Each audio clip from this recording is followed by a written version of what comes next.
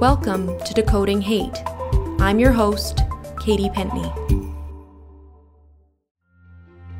Today, we're doing a deep dive into content moderation, from how internet platforms do it to some of the major weaknesses of current approaches. I'm joined by Gillian York, Director for International Freedom of Expression at the Electronic Frontier Foundation, and a Fellow at European University Viadrina's Center for Internet and Human Rights. Prior to joining EFF, Gillian worked on a number of projects at Harvard's Berkman Klein Center for Internet and Society, including the OpenNet Initiative. Gillian's new book, Silicon Values: The Future of Free Speech Under Surveillance Capitalism, drops in March. Thank you so much for being here today. Thank you for having me. I want to talk to you about how we have gotten to this point, particularly when it comes to content moderation at scale, which is something that I know you've talked a lot about it and written a lot about. So how are these platforms doing that? Yeah.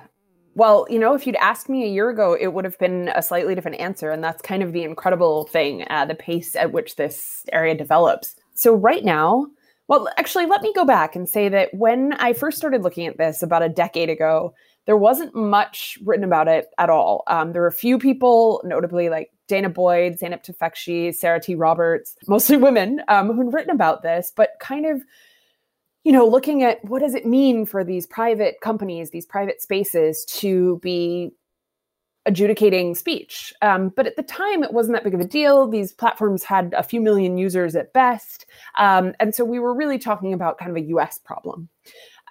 Now, as these platforms have become increasingly global, on Facebook, for example, India makes up the largest number of people, or contributes the largest number of users, let's say. And increasingly, especially in the time of the pandemic, platforms have turned to automation to moderate speech. And so what that means for users is really very few options for remedy when there's mistakes made.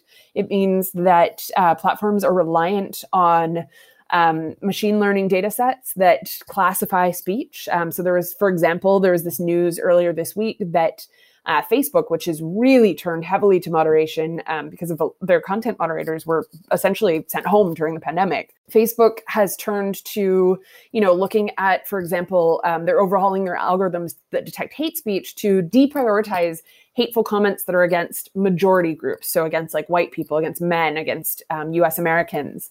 And so I find this really fascinating that we've essentially accepted the idea that machines can make decisions about something that is really sensitive and requires a lot of care and caution, as most governments have acknowledged over the centuries. So you talked about machine learning, and obviously that relies on all kinds of data on which the algorithms can then be trained. What do we know about where that data is coming from?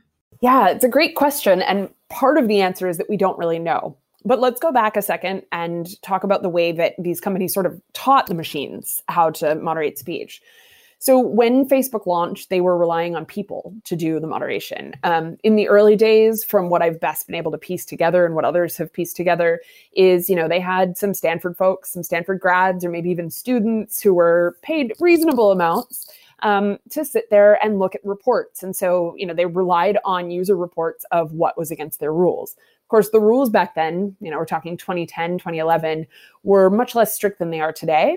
And so you had these young folks making decisions about, let's say, nudity. So it was very easy to say, okay, yes, this is a pair of breasts. We can't show this, and to throw that in the delete pile. Then over the years, as the platform grew, they started hiring third-party companies to handle this job, mostly in countries like the Philippines, India, Morocco, where labor is fairly cheap. Of course, these folks weren't paid well, and they don't have the same access to resources that, say, a Facebook employee in Palo Alto does. But as these decisions were made, they were building these data sets about, what constituted hate speech. And a lot of this was based on what Mark Zuckerberg thought constituted hate speech. And so as we know from, decades of reporting on, or a decade, of reporting on this, he felt that Holocaust denial was not hate speech for a very long time. And it was, in fact, people under him who had to push him on that idea. There were other things that, he thought that women saying kill all men, which was kind of a common phrasing a couple years ago, meant usually quite sarcastically, but that Facebook felt was hate speech. So you had this real imbalance, not really based in history or expertise or research about what kind of speech is truly harmful. Women saying kill all men is probably not going to incite a riot, whereas Holocaust denial does indeed lead to anti-Semitism. And so I think that, that is what's created these data sets. And now you've got companies relying on these decisions that were made by humans, and humans are fallible. And so, I don't want to blame the content moderators. They're not the ones who are truly at fault here. But at the same time, there has been research, particularly a film that I did a little bit of a contribution to that came out a couple of years ago called The Cleaners, where they interviewed a lot of former content moderators in the Philippines, many of whom have very conservative ideas about sex and sexuality. Deeply Catholic country, and no fault of theirs. This is the rules. But we've seen this happen over the years with content moderation, where you've got bias coming from humans, and that leads to bias from machines.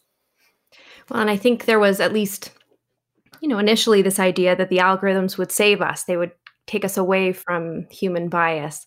But of course, algorithms are created by people, and they imbue them with priorities and definitions and beliefs and value systems that don't necessarily represent the world of users.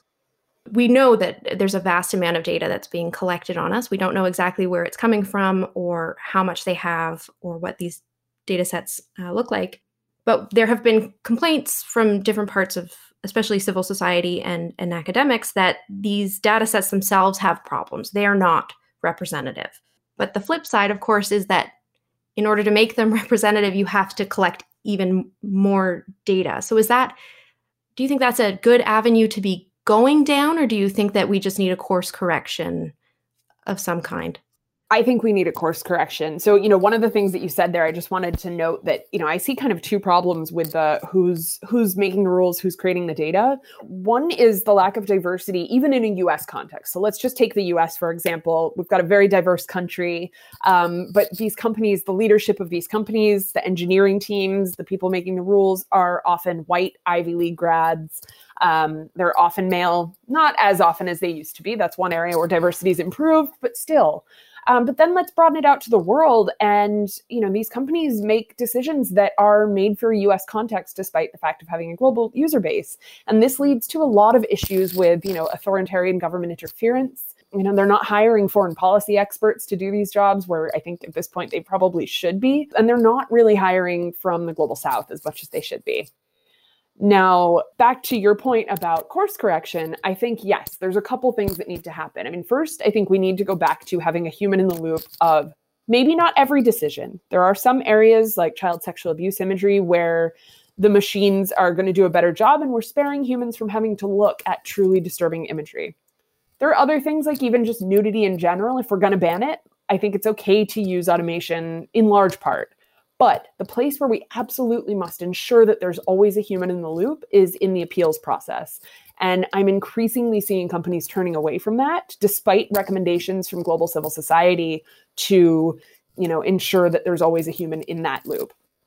And when it comes to just the basic issue of content moderation, I'm a reasonable person. I do think at this point we have to accept that at scale, it's impossible to have humans do this job. And it's perhaps not even fair to have a large number of humans from the global South looking at horrible things so that we in the North don't have to see them. But at the same time, when it comes to political speech, when it comes to misinformation, satire, there are just lots of things that machines will never be able to do in the same way that humans can. Well, especially, we're obviously talking a lot about hate speech, but it's a very contextual exercise. And so to leave it to machines is, as you say, I think the distinction between something like nudity, which again can be, when you have mothers breastfeeding or breastfeeding groups that have obviously popped up and were, I think, if not banned, then taken down for a long time on Facebook. So, it's not to say that that's a completely clear example either, but you're at the furthest end of the spectrum from that when you're talking about what constitutes hate speech, because even states and courts in different parts of Europe and really all over the world struggle with that definition and with that application. Oh, yeah. I can give you a really great recent example, actually, where normally I can't because, right, we do sign NDAs with companies a lot of the time that, give us less freedom to speak about these things. But this one I heard from someone else, so I actually can talk about it. So there's one company, I won't name them, but they're reconsidering their treatment of the word Zionist. And as we know, Zionism is a political ideology that is often held by a certain group, a protected class. And so it's a tricky one to adjudicate. Now, it can be used as a slur, absolutely, and it can be anti-Semitic. At the same time, when describing someone's political ideology, it is similar to calling someone a communist, a capitalist, a socialist, right? And so when we look at the way that this is being handled right now, you do see a lot of wrongful or censorial takedowns around this speech, particularly when it comes from certain people, such as Palestinians. And that's really troublesome. Now, at the same time, you've got a couple of lobbying groups that really want to make this word more protected than, say, capitalist or communist. And that, to me, is very troublesome because I think that we do have to consider the difference between a political ideology and an immutable characteristic of an individual. Now, international human rights frameworks do this, and they do this well. And of course, I'm aware of the history here where we have had this debate before in the 1960s, but we made decisions around this. And now we've got companies reconsidering these decisions based on external lobbying from governments and other groups without any real reference to that prior context. And that's what troubles me about companies. It's not so much about that word, although I have my own opinions here, but I think that the point that I'm trying to make is that I don't trust Facebook to know who to look to for these decisions. And I don't trust them to look at the existing history and frameworks and to do the work to get this right.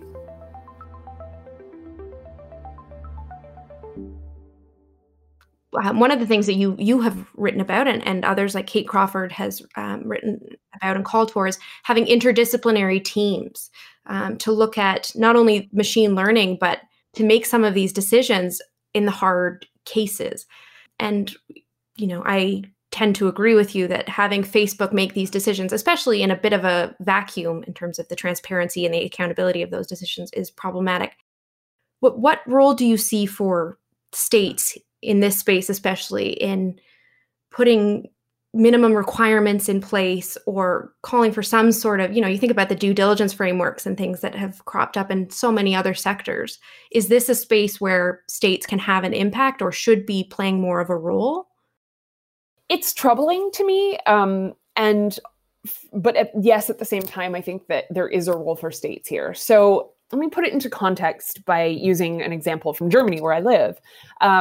So there is difficulty with national level frameworks. And in Germany, we have this law called the Network Enforcement Act, or NetzDG in German. That's DG for English speakers. And it basically requires, I'm getting this loose. I'm probably going to get a tiny fact wrong here, but it basically requires platforms to take down certain reported types of speech, including hate speech, within 24 hours. And so in Germany, Facebook and Twitter and other platforms of a certain size, that's the other important point. These platforms hired, I believe, paralegals and other, sort of higher level content moderators to do this job. Now, on the one hand, what this means in the German context is that if I report a Nazi on Twitter through the NetzDG reporting queue, Twitter has to block that person in Germany. Often they'll take it down entirely because Nazis aren't allowed on the platform, but it's great. It means that I can have a better Twitter experience here than you would have in the US. And yet, at the same time, let me tell you two interesting problems about NetzDG that I don't even think the platforms and lawmakers are very aware of. Number one is more personal. Twitter has been required to implement this NetzDG reporting queue, which means that I have to speak German and know the law to be able to report anything on the platform.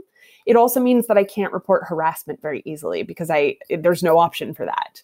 So on the one hand, I can report hate speech more easily and more fruitfully. On the other hand, harassment is what I deal with on a daily basis as a white woman. And so, I'm I'm in kind of a bind. But this one's actually more troubling. Another issue here is that authoritarian states are abusing this by using VPNs into Germany to report people in their countries for violating the rules. And so, for example, we know that the Vietnamese government loves to report people to Facebook for using fake names because it will prompt Facebook to ask those people for ID. And if you're an activist, you don't want to give your identification to Facebook. Why would you trust them? They made a deal with the Vietnamese government. And so what I've learned is that governments like that use VPNs to report people under NetsDK, which means that they'll be more easily blocked or taken down if they're violating the terms of service. And so these national level requirements really create a much more fractured internet than what I would like to see. Now, at the same time, on a more positive note, I think that EU level regulations are potentially a good thing. So, I'm not for more censorship, although I do think that platforms, can and should take down things that they want to take down.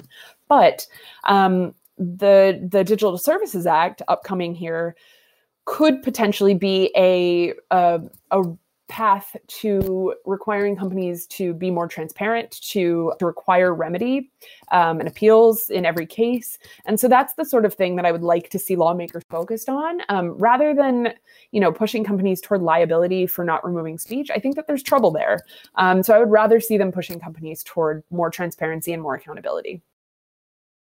Can I just add, there's one other thing here that I think states could do really well, which is require companies to give users more choice over what they see. So now that we have machines classifying all of this information, all of this data, for example, the machine learning is really good at identifying certain things in imagery. So let's say snakes. Let's say you have a snake phobia and you don't want to see snakes in your feed. You could flip that switch to ban snakes from your feed. And the same could be used for certain keywords, certain terms.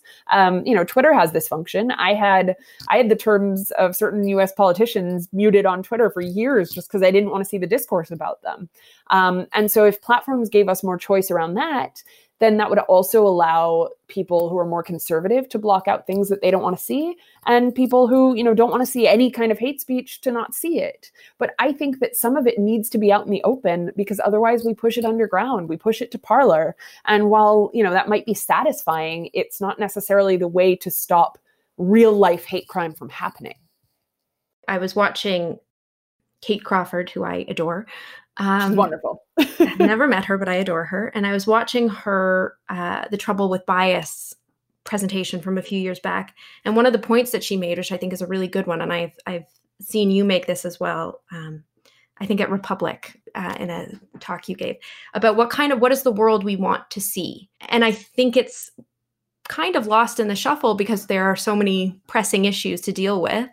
But do we want content moderation and the internet itself to reflect the world we want to see, or do we want it to reflect the world as we have it? And it's something I struggle with because I go back and forth, and I can imagine working in this space, you have a similar push-pull about, on the one hand, I would like it to be better for instance, women, for minority groups, for migrants, than it is in the real world. You want it to be a safe place for them, but at the same time, are we fixing the actual socio-technical problems at the expense, or and sort of sweeping it under the rug? Yeah, I think that as a society, or as societies at the moment, we're really prone toward narrow and binary thinking. So binary thinking just being kind of black and white thinking, not looking at questions like, what are the best ways to stop real life hate from happening? And so, it's a lot cheaper and easier to address online speech than it is to address primary education. To overhaul the entire education system would cost billions of dollars, take years to do. But to say, Facebook, you got to take down hate speech, it offers a quick fix. But does it necessarily solve the underlying problem? And I would say no. Now, it does solve an immediate short-term problem, as you said, for marginalized communities. And I don't think that we should overlook that. That's, of course, very important. And I understand I often get criticism for not thinking about that first. But On the other hand, I am also thinking about my friends in countries like Egypt, where the state is the censor, and the state does push these companies to censor even more. And often the people who are allowed to speak the least on these platforms are groups like Muslim communities, Palestinians, other groups that are systematically marginalized on a global level. And so you see things like Palestinian pushback against the Israeli state being censored as hate speech because Israel decided it is. Or you see Muslims being censored as terrorists because the US government decided that they're illegitimate, or that their cause is illegitimate. And that's what really worries me about this, is that on the one hand, yes, platforms very much at this point understand things like Black Lives Matter, and they will be able to potentially get that right.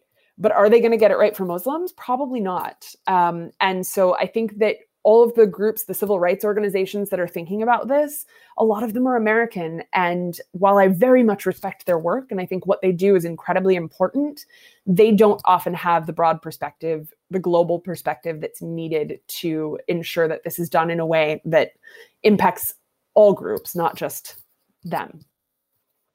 When you look at the user base of Facebook, the vast majority, the largest sector of that, of users is in India. And yet a lot of the policies, a lot of the thinking, as you say, is done by mainly Americans, and a lot of whom are in Silicon Valley, which I think is probably exactly why you picked that as the title of your book, right? Is that it's the Silicon values that have been imbued throughout this.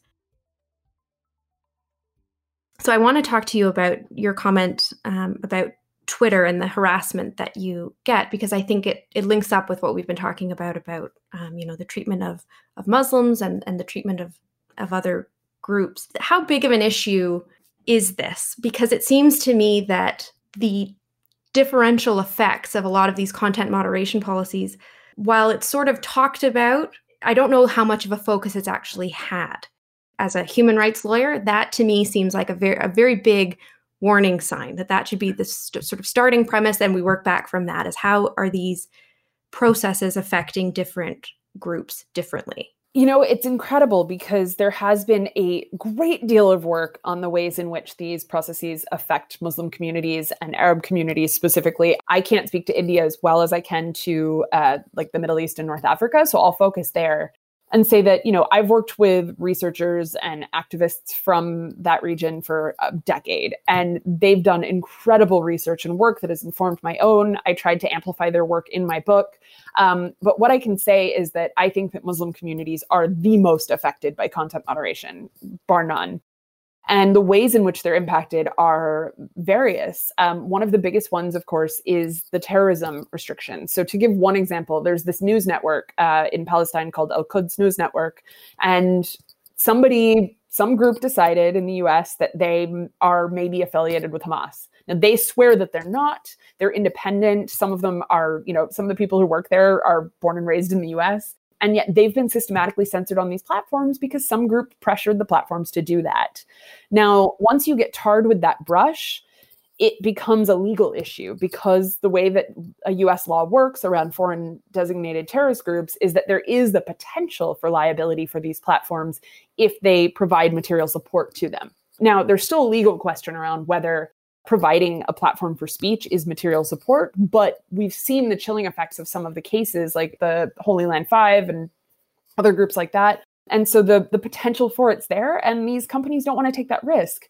So, to give a really, really ridiculous example from something like 9 years ago, there was a point where Google was blocking all ads in the Persian language because of the potential that Iranians who were under US sanctions could put an ad there. Never mind the fact that Los Angeles has, probably as many Persian speakers as Tehran does. But, in order to protect themselves from liability, some lawyer said, you know what, it's not worth it. It's not worth considering this other group. And that's the problem, is because, the problem for me is that these companies will consider the edge cases in the United States, but they won't consider the edge cases abroad because, it's just not worth it. Or you see changes when advertisers, for instance, start talking about pulling money. You see the Stop Hate for Profit and the impact that it has had. You see Mark Zuckerberg's position on Holocaust denial having changed.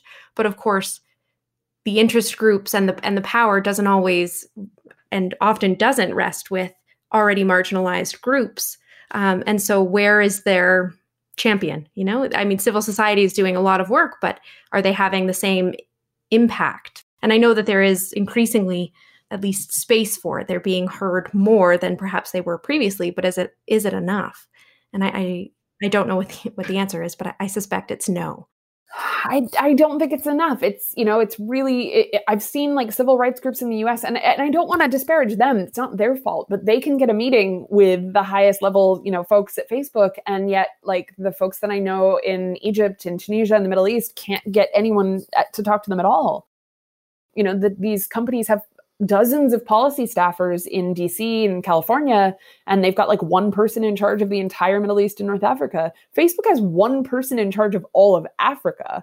I mean, that to me is just shocking. I know it's not the biggest user base, but at the same time, you've got a continent with, more countries than any other continent, but also, I think that's true, but also more languages than any other continent. And yet there's nobody really thinking about it there. And so, as the next billion people come online, who's going to be vouching for them? Who's going to be standing up for them? I mean, we've already seen the extraordinary potential for harm in countries like India and Myanmar. And I really, really worry that they're not thinking ahead. Just like our leaders aren't thinking ahead for the next pandemic, I think that these companies are not, sadly, they're not thinking ahead for the next potential genocide. Well, and that was exactly the point I was going to make will it be reactive again, or will it be proactive and preventative and forward-looking? And I think that remains a big issue. And, I got to say, like, Facebook and Twitter both have put into place human rights teams over the past couple of years, and they're great people. They're doing wonderful work, but they've been given no power by these companies to really do the job that they need to do. And so I don't blame them. I really blame the folks at the top. So one of the things that you have written about, and we've touched on it today a lot, is whether we should really be leaving this to these private companies who you've, I think, called unaccountable censors. Do you think that self-regulation is just a necessary evil, or do you think that it is the sort of the path forward here? This question still plagues me, to be perfectly honest. And I think maybe the fact that I don't have a ready answer is the right answer. I think anyone who's overly confident about this question is probably not looking at it in a complex enough way. So on the one hand, allowing states to do this job is incredibly troubling to me. There's no reason that I would trust the US government, whether it's Trump, Biden, Obama, Clinton, any of them. I don't have any faith that the US will get this right. I also don't have a lot of faith that Europe will get this right. I think that there's a tendency here to focus more on speech than action. So, for example, in Berlin, we know that there's a lot of infiltration of the police force by Nazis, and yet they're so focused on speech over police brutality. So that to me, takes away should we trust states to do this? I don't know. On the other hand, self-regulation means that we're relying on these unaccountable actors to do it. And so, I think that there's ways to have the state regulate how decisions are made by companies. And again, focusing on process is probably the one answer that we can really all agree on, no matter where we come down on the speech issues. I think, that I would trust companies to self-regulate a bit more if they were required to have more diversity within their ranks. If CEOs were required to turn over every few years the way that politicians do.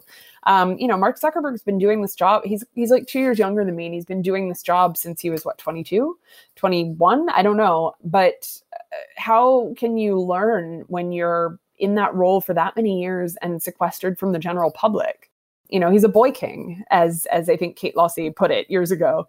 And so that worries me. On the other hand, you've got CEOs like Jack Dorsey who've made a lot of mistakes. And yet I've watched him over the past couple of years handing over more of the reins to women and people of color at the company.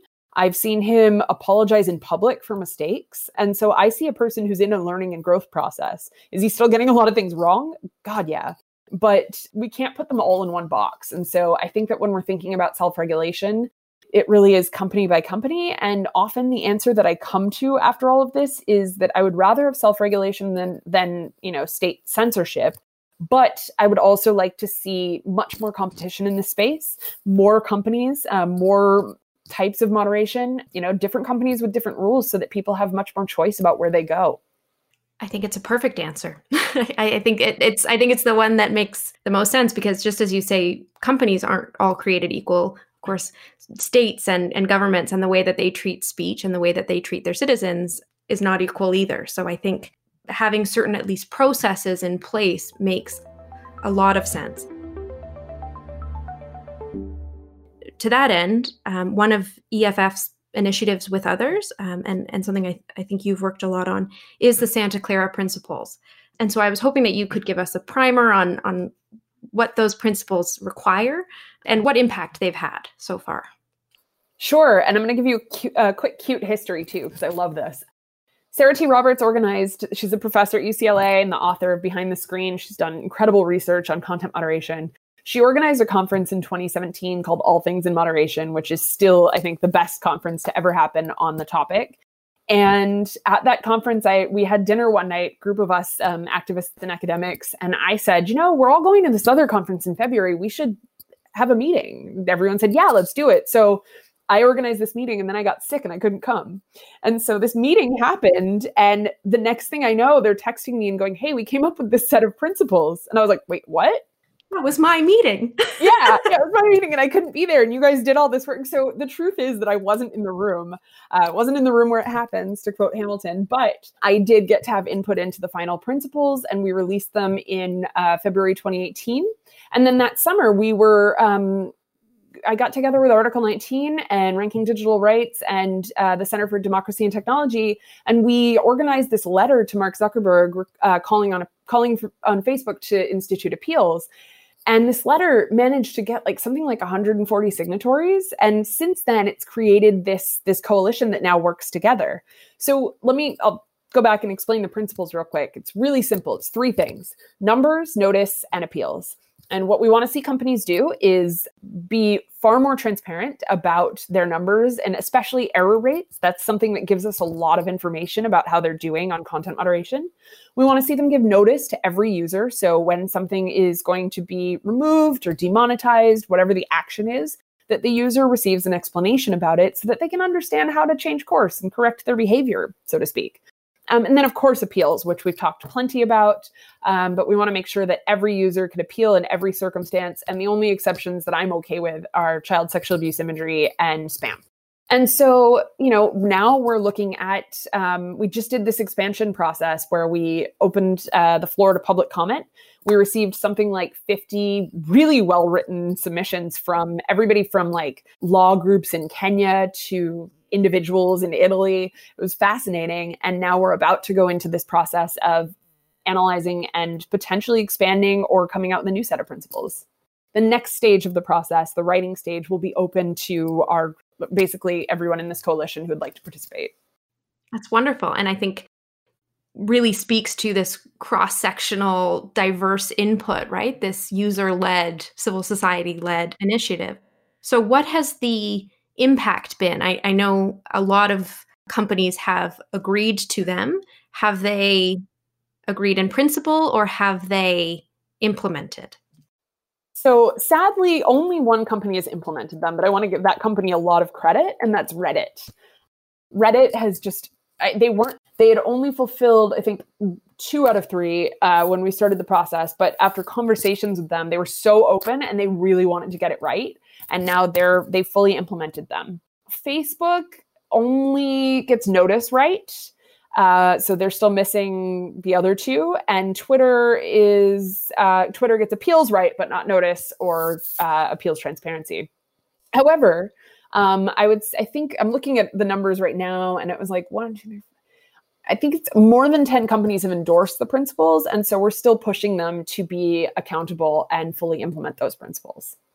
It's interesting to me that they are all getting different things right and different things wrong. You would sort of think if they could harness their joint power and work together somehow on best principles, that would do it. Yeah, I mean, it's amazing. They'll come together, and all these companies come together and work together on things like combating extremist speech on their platforms, which, often results in censorship of marginalized communities. But they won't work together on stuff like this. And I gotta say, I think that most of them have their priorities wrong. So Facebook, for instance, has just come out with their newest transparency report. And I think it is better than previous ones in that it gives more information about, for instance, how much hate speech they took down, which I think was 22.1 million pieces of what their terms of service and their community guidelines define as hate speech between July and September 2020. But there's no real breakdown beyond that. So is that one of the areas you think for further development or for civil society to be pushing? Yeah. Sorry, I was pulling up because we wrote a blog post about this called "Thank you for your transparency report. Here's everything that's missing." I read that; it was very good. Thank you. Yeah, I got to give huge credit to Svea Vinve, who I worked with on it. But yeah, I mean, really, our point was that content moderation and its impact is contextual, and so the reporting of numbers and percentages give us some helpful information, but it doesn't tell us why or how these decisions are made. And that to me is the troublesome part. And often these companies refuse to give us the error rates as well. And their reasoning is that sort of special sauce argument. If we gave you error rates, then users and authoritarian governments would be able to cheat the system. And I just don't buy that. Yeah, I have a hard time with it because I think at least some of the information could be given out, or even just for study purposes, right? Or for oversight purposes. I just think it's obviously in their interest to say, we can't tell you any more than what we've already told you, because it allows for, it basically makes oversight very difficult, if not impossible. So one of the things that you have really pushed for is a greater role for society, for users. And you've referenced it even here today of, not only more diversity in the platforms that users can access, but also to allow your users to curate what they want to see. So we've talked a lot about the role of states and the role of internet intermediaries and these big private companies. What role do you see, or would you like to see civil society and users playing?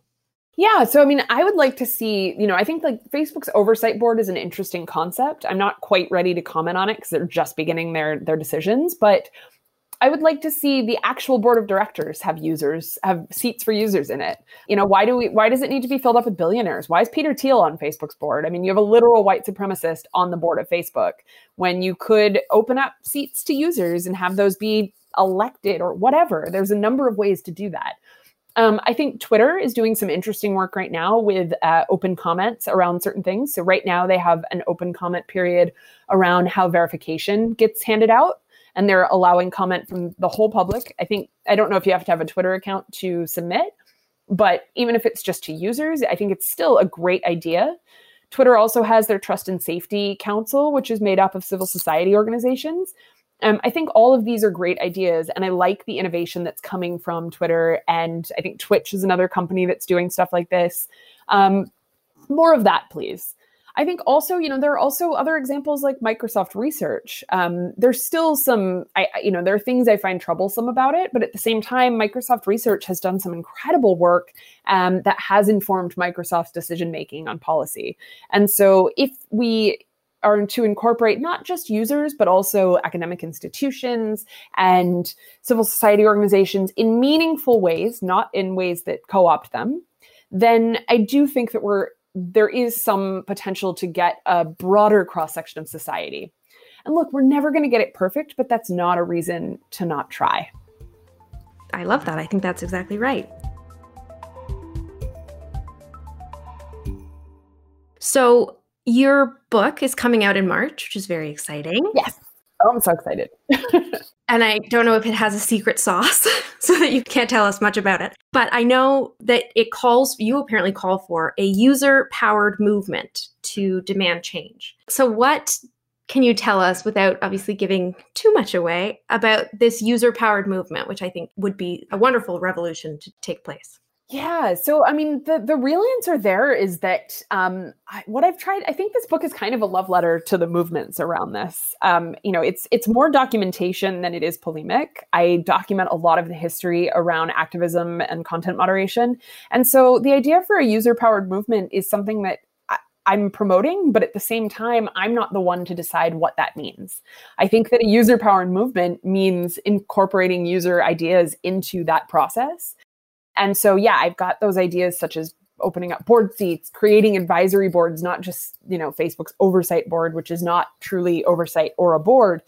But what I want to do is turn that microphone to the users and to the other civil society groups and academics from all over the world that I've worked with and I'm currently working with to really answer that question. And so I think that, some people will be disappointed for this if they're looking for easy answer, or disappointed by this if they're looking for easy answers.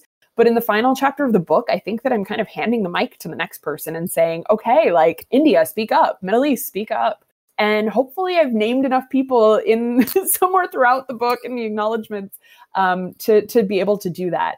And so, yeah, I realize that for some that's going to be a disappointing answer, but my hope is that I'm opening up more space for users and researchers and others, activists, to be able to speak up about what they want that movement to look like. I can't imagine anyone would be disappointed by that, because I think it makes sense to say one person shouldn't dictate what this looks like, which is kind of how we've gotten here when you have, Mark Zuckerberg making these kinds of decisions as a 21-year-old, and I don't know how old he is now, and I kind of don't want to know. I mean, I look back at some of the things I was writing 6-7 years ago, and I acknowledge now that I was wrong. And a lot of times I was writing these sharp pieces saying, this is what Facebook should do. And, the book really, I at one point in the book, I think I confessed that I got Gamergate completely wrong. It's a bit of a confessional, but at the same time, I think that that's what we have to be doing. And I don't see that kind of growth happening from a lot of these policymakers at companies, or for that matter, lawmakers. Well, and I think, a lot of the focus is on what can regional organizations do, what can states do, what should these private corporations be doing, all of which has a role to play. And it's not to take away from that at all.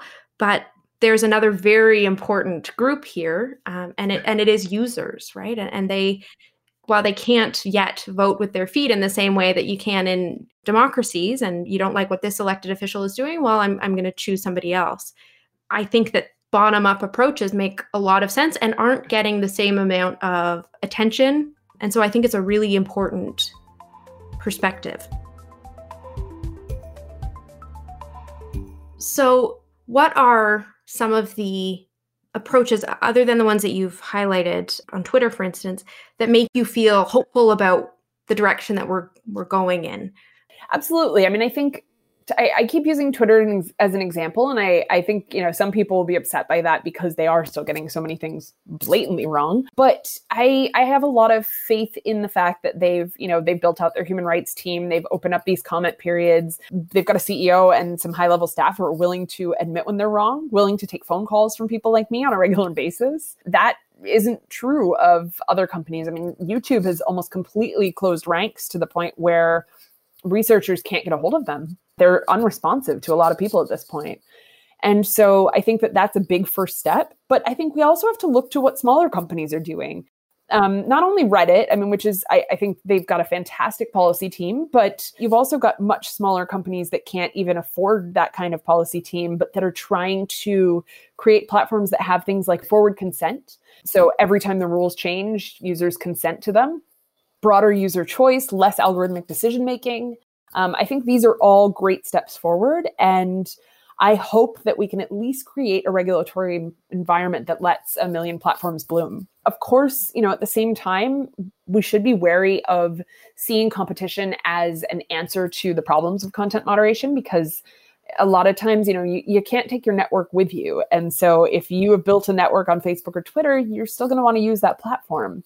And so we do have to focus on making these better. Every time I see one of these boycott Facebook movements, I get frustrated, because as much as I would love to boycott Facebook, I would never see another party invitation in Berlin again, post-pandemic. And so I think that we have to look at it from all of these different perspectives. Thank you so much for your insights. We can't wait for Silicon Values to come out and to hopefully, as you say, pass the baton to the next group that's going to come and make all the difference. I mean, that's the thing, is that we all, we're all standing on the shoulders of someone and we're all paving a path for someone else. And, it takes a long time to recognize that. But at a certain point, it is about recognizing for me, it's, layers and layers of privilege, but also the privilege that I have to have had this job that I have and to have been able to write this book. And I just hope that I can extend that privilege to someone else. In the next few episodes, we'll look more closely at some of the challenges we've identified today, including the need for greater context in content moderation, the lack of diversity and global input in these new halls of power, and the need for stronger transparency, oversight, and accountability. I hope you'll join us. My thanks to Gillian York for her insights, and to the OSCE representative on Freedom of the Media for the funding which made this podcast series possible. Dan Rutka wrote and performed the music for this series. For more on today's topics, including a link to pre-order Gillian's upcoming book, or to share your comments and reactions, visit our website, decodinghatepod.com. Thanks for listening.